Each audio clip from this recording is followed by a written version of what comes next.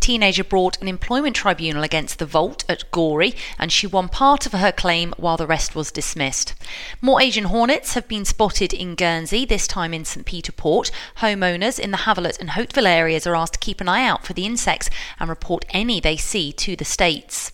A controversial planning application will be discussed at another open planning meeting in Guernsey today. A yes verdict could see 2 former vineries near Oatlands redeveloped for modern industrial use. And Jersey will be extending its current provision for teaching the Portuguese language and culture in the island. A deal's been signed at the Portugal Embassy in London to ensure the extended education programme. To get more details on all those stories, go to bailiwickexpress.com. Today's weather, showers and some sunny spells, highs of 16 degrees. Bailiwick Radio News, sponsored by IQ.